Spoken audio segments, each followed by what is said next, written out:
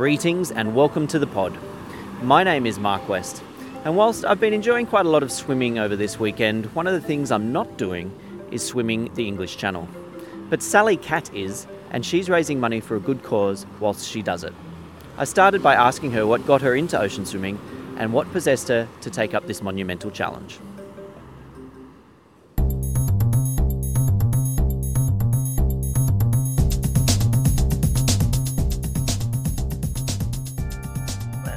Well, it was more a matter of osmosis. I was just swimming with the wrong people, and it just slowly influence you. And you get sucked in. But it hasn't been a lifelong dream all my life or anything like that. It sort of crept up on me.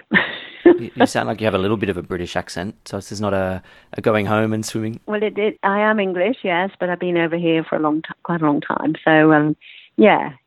Which is probably why it didn't appeal so much at first. Yes. Because I know that channel. It's pretty sort of horrible, dirty bit of water. So other places appealed more. Yes, I can imagine. But after doing those other places, you think, oh, okay. It's the Everest of the swimming fraternity, I suppose. Yeah. Yeah, so what made you want to swim the English Channel? Because it's the Everest of ocean swimming? It was just serendipity, really. But I have been doing the long swims, and I got in with a crowd in Melbourne called Black Ice, and they were just an amazing group of swimmers who, all of them seemed to have swum the English Channel. So you join this group, and they all said, oh, okay, well, when you're going to swim the English Channel. And it was just, and they don't do it with any professional mob or anything like that. They're just a group of random swimmers who swim on a Saturday morning, and I got in with them to swim through winter. So in Melbourne, the temperature goes down to below 10 degrees in winter. And there was always a thing that you had to, become a member of this group. You had to swim, it'd be about 3 kilometres in winter. So after whenever winter starts, 1st of August, you had to swim this 3 kilometres, and the temperatures got down to 10 degrees. So the cold water, and that's without a wetsuit. So the cold water swimming is what I've been doing for about the last 10 years. And it was a bit of a challenge the first time. They said, oh, no, you're not going to be able to do this. You've got to swim every day to get accustomed to it. But I used to just rock up at weekends and give it a go, and found that I could swim in the cold water. And once you know you can swim in cold water, you can keep just going a little bit further and further. And yeah, so that's where the challenge begins, this cold water swimming with no wetsuit. and then you just go a bit further and further and hear about all these people, achieving their goals of swimming English channels and things. And yeah, you just sort of get sucked in.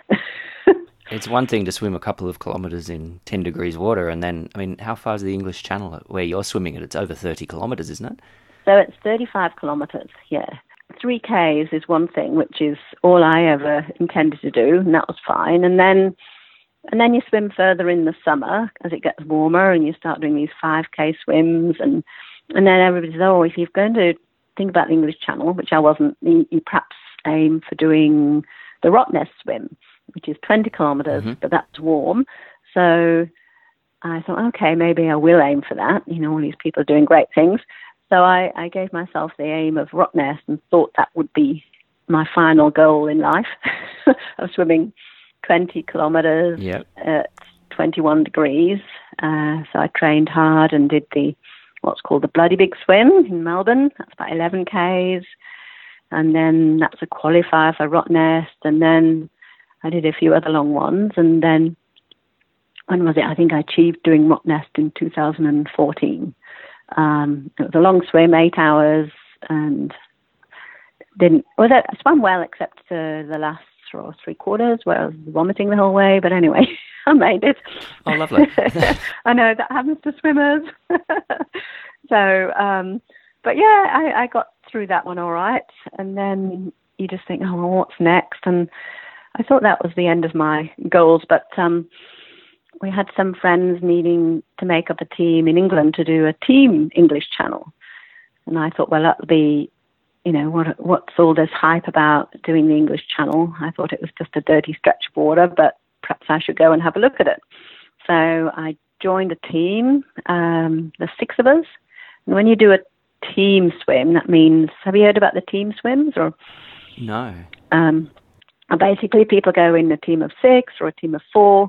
And you basically do a relay. So you have to jump in, swim for 1 hour, and keep going in the order of, that you started until you get to the other side.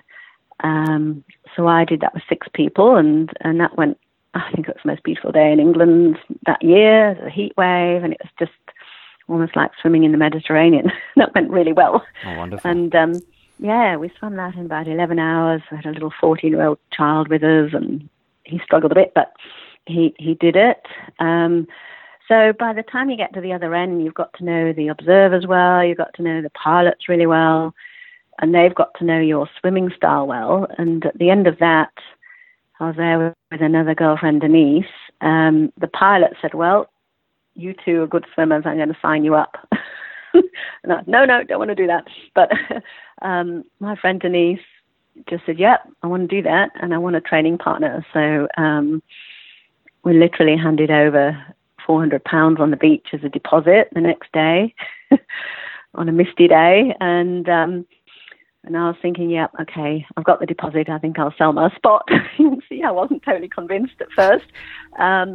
But yeah, it just kind of creeps up on you that, okay, actually, if somebody else can train similar to me and do it, then really I should give this a go. It's the Everest, and people sort of give you the confidence saying, you can do this. And so I paid my deposit, and the following year, because it's a 2-year waiting list, I paid the next deposit and thought, right, I'm committed. And so yeah, it was a bit of a slow process, actually committing myself to the cause. But once locked in, you're in, and you just start training. And So there's a formal way of doing this. Is there like a formal body that looks after channel swims, yes, and they provide the boats and pilots? Yeah, there is. Yeah, okay. There used to be just one, but now there's 2 formal bodies. There's the CSA and the CSPF, and they tend to be rather rivals. But anyway, the 6 boats go from each group every week or every good tide over the summer period. So you can only really swim the channel from July through to the end of September, because that's when the temperature is bearable. So I think somebody did it when it was about 12 degrees, but that's pretty crazy. People start swimming it when it gets to about 15 degrees. And then that's balmy for you if you're swimming in 10 degrees. You grew up 15. I know. Remember, that was only 3 Ks. But then hopefully when I'm booked in the end of September, we've got to, we hope it's almost the peak of the temperature. So it could be around 17 degrees. That's the water temperature. Who knows what the air temperature is? Yeah. So you get this window, and you're either, you get a slot. You're either number 1, slot 2, 3, or 4. And number 1 gets first dibs of that window, which is usually a neap tide. Makes it a little bit easier. The tide's a bit slacker. And so they get to go first with this pilot, and then you have to wait to see if the conditions are right for the number 2 slot. And yeah, people go over there, and, quite likely I might not even swim at all because the conditions are never good enough. So it's not just about, can I do it? It's, I've got that week. Are the conditions going to be right? And, I might just never have the right conditions. And they have to see a window of good weather for your estimated time of the swim. And when you're a slower swimmer like myself,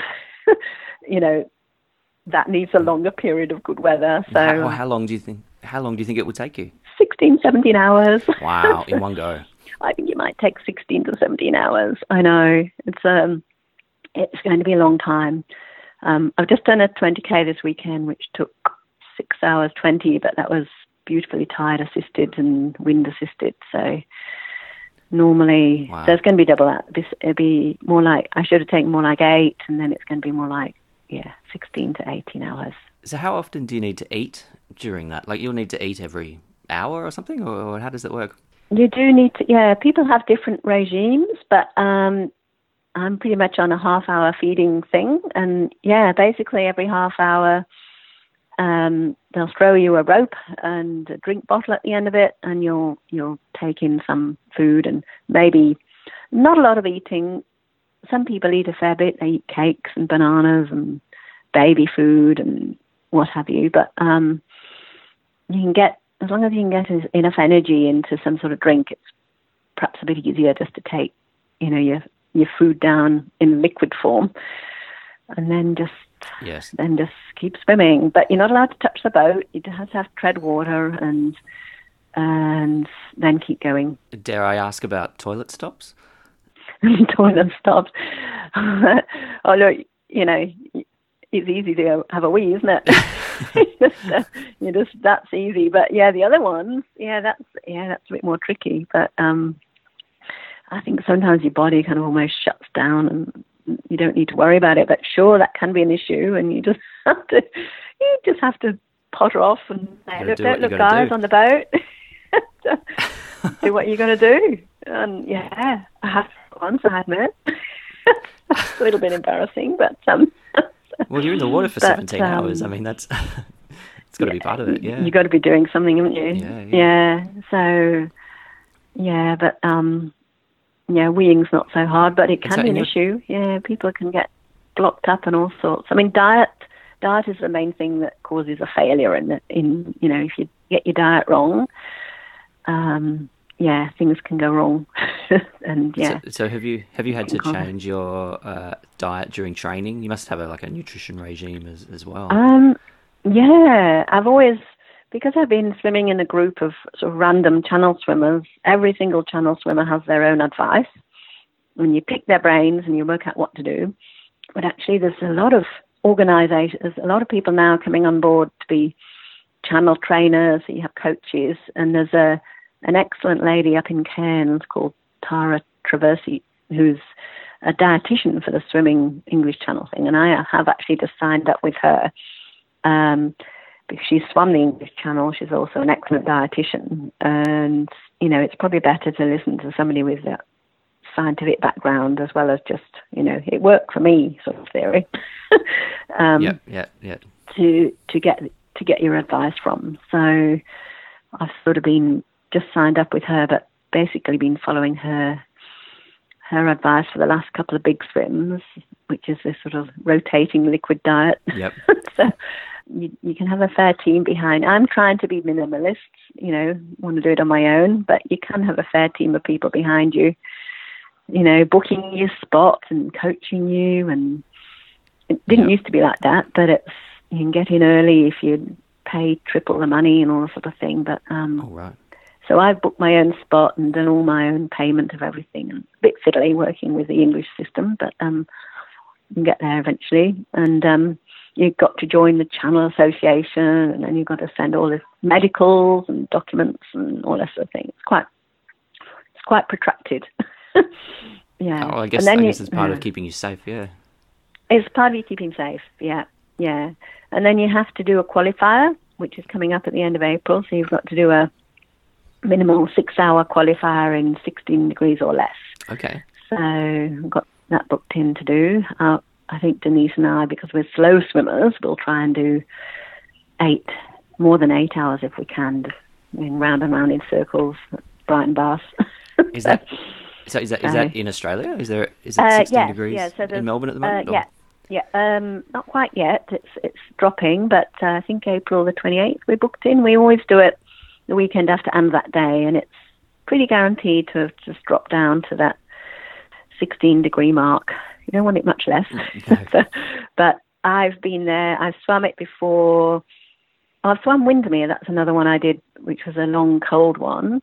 So I did a qualifier for that just to make sure I could do it before. So I've done this. I've done 7.5 hours in cold water. And Windermere is a lake in England, and that was about 16 degrees, 17 degrees, and that was another 6-hour swim. Wow, that would have been quite hard as well, because that would have been freshwater, would it have been, if it was a lake? Oh, yeah. You think more, but yeah. But every body is a little bit different. I tend to float quite well in lake water for some reason, but men tend to sink. to grab your legs or something. I don't know. So the Windermere was a good experience. So how much do you train every week? How many kilometres are you doing? If you just did a casual 6 hours on the weekend. Yeah, you have to do a fair bit. You do a lot in the pool. So we've got a couple of really good pool coaches that do squads, Ironman type squads, and I could potentially do 4 a week, but at the moment I'm probably just trying to do 3, so that clocks up 12 kilometres. And then at the weekend you try and do another 12 kilometres or so, and then you build up. So that, probably should be doing 25 as a regular basis, and then some weeks if you can get up to 35, or do some sort of rotation. You can do about 100 Ks a month in whatever rotation you like. I think that's sort of where I'm coming from. And then I guess you'll peak in July or something, will you? And then start to taper in? Is that the way it works? Or do you just go hard the whole way? No, taper probably August. Yeah, maybe August starts slowing down. But you won't be able to do as much bay swimming then because it's too cold. But just try and push the bays, swimming to about 2 hours in the cold water.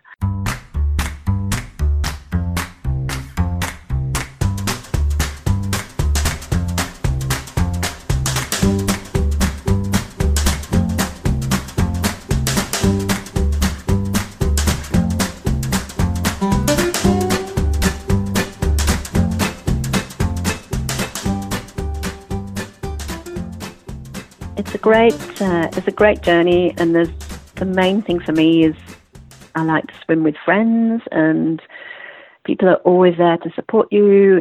Kayakers are always, they like this journey and they go along with you, and ex-channel swimmers will support you and go out on long swims, and so it's a very social thing. Yeah. So although you're doing all this training, you're always out with good mates who are doing similar things or just out there helping you train.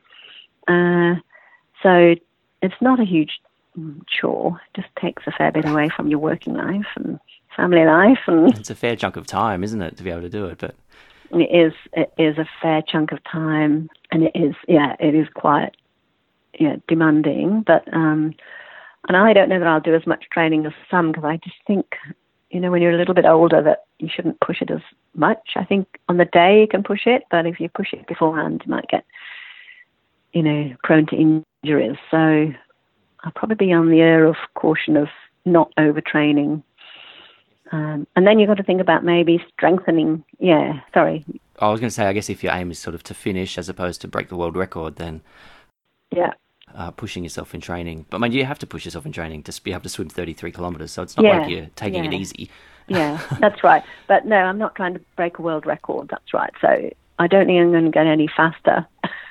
You just have to build up your stamina and, just keep pushing out those kilometres. It's incredible. I guess. But it's interesting that, the dietitian lady who lives in Cairns, so she can't see how we're swimming really, but she's got us to do things like DEXA scans. I'm not sure if you've heard of those. So they'll look at your ratio of fat to muscle and look at your body composition, your bone composition, and then she could assess, okay, because you're supposed to put in about 10% of your body weight in fat, because you need extra fat to keep you warm when you're swimming, which isn't a great thing for a particular female to have to do. Well, I'm enjoying putting on the weight, but taking it off is going to be a nightmare. But so she could look at, okay, your fat requirement is looking all right, but actually it's perhaps slightly in the wrong place, and I think you need to build your muscles up. So there's also the idea of a bit more muscles to build up on the arms, so that they'll survive that time as well. So that means time in the gym, I guess, which is not really my thing, but that's been my recommendation, that I should just actually build up my arm muscles a bit, because they're not quite up to scratch. So there's that to fit in as well. Is it gym work as well as just plain old swimming? Yeah, it looks like it. I was hoping to get away with no gym work. I thought swimming would just build up your muscles, but if it was easy, everybody would be doing it. Exactly. It's not easy.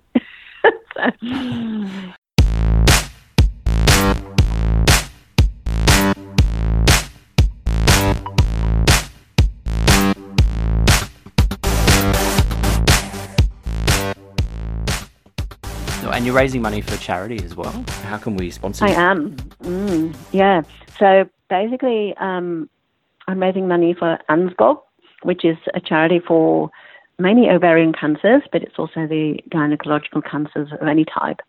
And I was inspired by my friend that I've known a long time, and just inspired by her story. As I just reconnected with her in Sydney, an amazing young woman with young kids, and all of a sudden she had this ovarian cancer, and she was devastated, and she pretty much shared her story, and she's out in remission at the moment, just for a little while, but she knows it's one of these cancers. It's very likely to come back. There just needs to be more research in that field, and she's out there promoting it. She's, saying, look, we've got to protect me and other women. And I was so inspired by her work. I thought, and I'm sort of in that field as well, bit of research field in more sort of IVF, but I've also worked on ovarian freezing for cancer patients and things. That's sort of my field of work. And then hearing her story, I just thought, yeah, this is the one charity I'd really like to support. And a great charity. They're just really innovative. They just, very encouraging of what you're doing, and not just, okay, here's one Facebook page, or can we do a charity swim, and can we do this, and what have you. And so it's just really good to be connected with a great group of people working on this charity, and hopefully I can raise awareness and money along my journey. I've got an Everyday Hero page. It's there. I just need to promote it a little bit more, get it out there to people. I can certainly give you those details, and people will see my journey and donate to that charity. And also, hopefully, I can just get the awareness up a little bit about these cancers as well, and maybe do a few charity gigs around the place. Well, you're organising charity swims as well. I think I saw somewhere along you're doing some in Melbourne. Well, we're thinking about it. We're trying to get, we're getting hats made for the Save the Box campaign, which is actually one of the big campaigns that this charity does, which is a great catchy sort of campaign, which happens in September, which fits in well with my swim. So people go around, physically with a cardboard box with Save the Box, which you can imagine what we're saving. But we're getting hats made, and I'll either sell these caps or we'll try and organise some sort of swim, some sort of charity swim, which whether I'll do, because it's now coming into winter, whether I'll be able to do before my swim, but hopefully, yeah, maybe one of the twilight swims I'll try and get it to be a charity swim, and people can donate and get a hat and that sort of thing, and raise awareness that way. When is the big day in September? The window is 16th to the 21st of September. So I've got a big, so Denise, my colleague, my friend who's doing it at the same time, the one that bullied me into it, we're sharing a big house near Dover. Dover's the pits, but around the area is very pretty. We've got a beautiful house just below the White Cliffs of Dover. She's got a lot of support. She's a New Zealander, but she's got a lot of English support, and we've got Australians coming over to support us on the boat. I've got my entire family coming down in cottages, so even if we don't swim, we'll be walking the White Cliffs of Dover and and having, a good focus around that swim. It'll be perfect. But yeah, we will swim. We've got to swim. So, got to swim. The weather would be beautiful. Yeah, it'd be a picnic. So you've got to think positive. Do you get to stay in France too, or do you kind of immediately jet back? Yeah, that's very hard. You have to carry a passport with you. If you don't, you can get done by customs. But pretty much turn you around and swim back. That's right. Swim back. Yeah, pretty much. You could arrive. You swim through the night, or you swim whenever. You don't know when you're going to start or when you're going to arrive. The ideal time is about lunchtime, and the ideal place is on the beach where somebody will feed you a glass of champagne, which does happen. But more likely you'll arrive in the middle of the night on some sort of rock wall or something, because you have to go. I know. That's where we ended up with our team, in the dark, on a rock wall, and we just touch it, haul ourselves back on the boat, and spend 4 hours getting back. And you're freezing, and you have to have lots of clothes to warm you up. Oh, really? So you do have to go You've got to go jump straight back in the boat and go home. Yeah, you do. You go back to Dover. I think there is a possibility. There's a couple of people apparently sort of jump ship. I'm out of here, but it's not easy. It's not normal to do that. I had a friend that wanted to do it, but it was just too hard in the end. You know, it sounds like a good idea, but in reality, you know, the boat takes you back to shore, and you take probably 5 hours to actually warm up properly, because when you're okay when you're swimming because you're using all your muscles, etc. You may get pulled out with hypothermia, but if you make it, you will get hypothermia straight away afterwards because you stop swimming and all the heat of your body, and you know your organs start to cool down. So it's really critical that you very carefully warmed at that stage, and yeah, so you won't be sort of just dancing around on the beach. So not for long anyway. Yeah. So it's a bit of a critical stage. So It's quite, I mean, it is very cold to put your body through that. yeah, and you could end up being, I think Denise and I have both got doctors on board, which is handy because there's so many things that can go wrong. The big thing at the moment is something called SIPE, which is swimming-induced pulmonary edema, and that's catching quite a few swimmers. You know, you basically drown your lungs and you start to drown. And that's caught a few people, but you know, you then have to be pulled out and looked after pretty carefully. I've had a few people that spent a few days in hospital with that, and takes a bit of a recovery. So I know that one's sort of really, you know, people have just become aware of that recently. Is that just through continually ingesting seawater, is it? Yeah, I think so, yes. So I suppose if the spray is the wrong way, it's, you know, not so much swallowing because that's going into your stomach, but in just, going down your nose into your lungs and everything. You just start sort of, your lungs start filling up with water. Yeah, so that's one hazard. And, you know, vomiting, not being able to keep your food down is another one. And, and then just your arms giving up, I suppose, just, you know, your body just giving up on you, I suppose. Yeah. But you can usually, injury can happen. So the main thing is mainly a mental game. Having said that, if something physically goes wrong, then you've got to stop. Well, there's probably no sharks up there, but... Yeah, a few seals and things, but no sharks, jellyfish, and it's the biggest shipping lane in the world, so there's a heck of a lot of tankers that you dodge along the way. Just amazing how they do it. So, you go through I think it's a southeastern and a northwestern shipping lane, and it's pretty busy. Wow. So that's the main thing that you're dodging. Are you tempted to... Not that glamorous, really. No, well, are you tempted to parlay this into, you know, ice swimming or something? I saw recently there was some winter European swimming championships going on, and they swim in, you know, less than 5 degrees. Yeah, totally. Yeah, that's another thing that swimmers have to do once they've, you know, is the ice mile. So you have to swim 1 mile in, I think, 5 degrees or less. So that's on my list.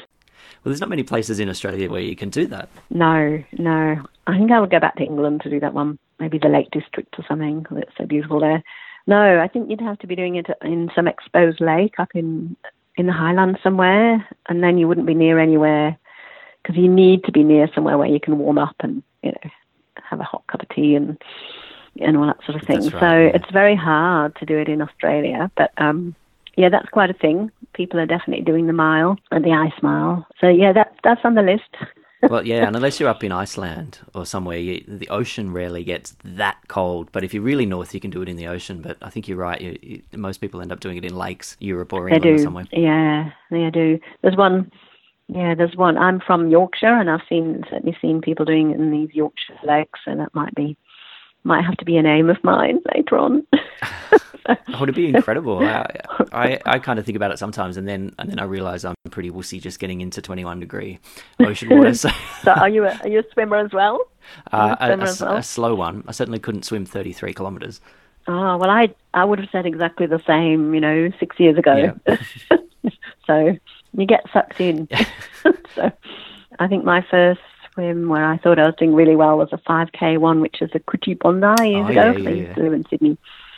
That was a major achievement for my me list to do 5Ks. Yeah, do that one. That's good. I've got some friends that have done that. I've done a 5K swim, but in the harbour, and it's much flatter than Coogee to Bondi. I heard about this year's Coogee to Bondi, and it was pretty bumpy. Oh, was it bumpy? Yeah, I did it. I think I did it the first year it was on or something. And it was, that to me then was a huge deal. You know, could I swim 5Ks? And that wasn't that long ago. So watch this space. You'll be swimming the channel in 10 years' time. We'll see. I don't think I barely get 1 kilometre of training in, let alone the 25 kilometres of training you're doing every week. Well, yeah, sounds like you've got young children. That happens. Mine are 19, 21-year-olds, and they just get ignored now. They can go training with you. But yeah, no, I couldn't have done it. No, they don't. They ought to think I'm mad. Well, they might be a little bit right. But, yeah. Well, they might. I've got a very good husband who cooks a lot. Yeah, putting my weight on. So, but no, they're I mean, you've tolerant. found something in which you can eat a lot and do something you love. I mean, it sounds almost like the perfect hobby to me. It's not bad, is it? Really? No, it's awesome. It's not bad. Yeah. I know. I'm really enjoying eating, but I'm just a bit nervous about how it will come off. Probably won't, but yeah, it is. You know, it's the perfect hobby. You know, you're swimming with friends. You can eat as much as you like, and you just have to keep swimming. But, yeah, you're just going to have to keep doing it when you're after this. Yeah, the thing is afterwards, whether it's a success or a failure, apparently people get a bit. So you have to have a new goal. You have to always have a goal, otherwise you can get a little bit low. I mean, swimming actually for me, there was one time I just suffered a wee bit of depression at one point, maybe 3 years ago, and it was all my swimming friends said, "Yeah, book in for this swim, do this," and it was probably the swimming that got me out of it. You know, just having a focus. So it is very good for mental health. Yeah. Yep. So, I think it's all round. It's very good. Yeah, it is. Yeah.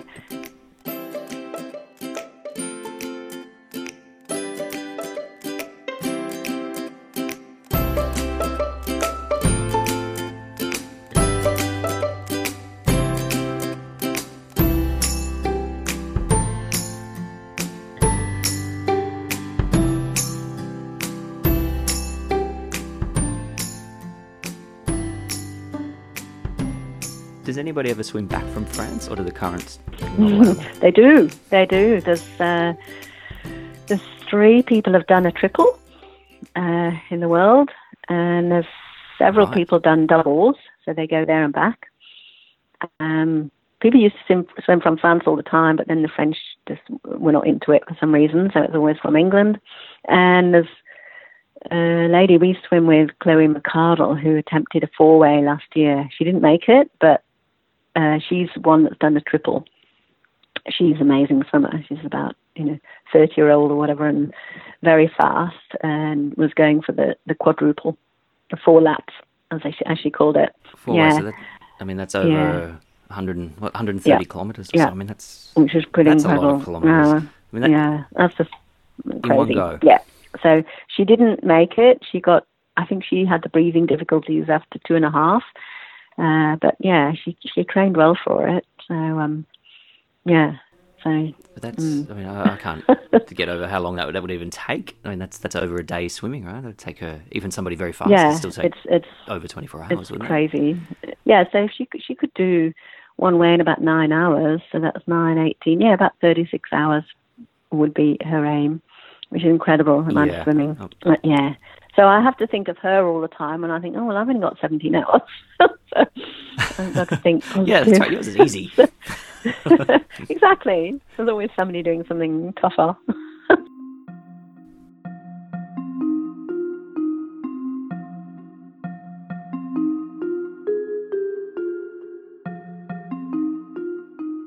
And most people are very ordinary that do it. Just very normal, ordinary people that just have this sort of fascination.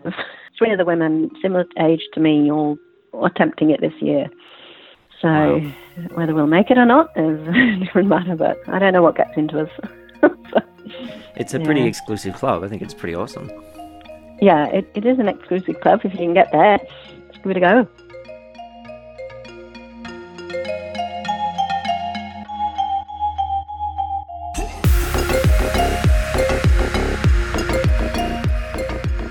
Well, that's it for this edition of the pod. Thanks very much to Sally for taking the time to chat. And if you would like any more information on anything you heard in this episode, or you'd like to find the link to sponsor Sally for her swim, get over to our website at www.thepodpodcast.net. That's www.thepodpodcast.net. Thanks for joining me. I'll catch you next time.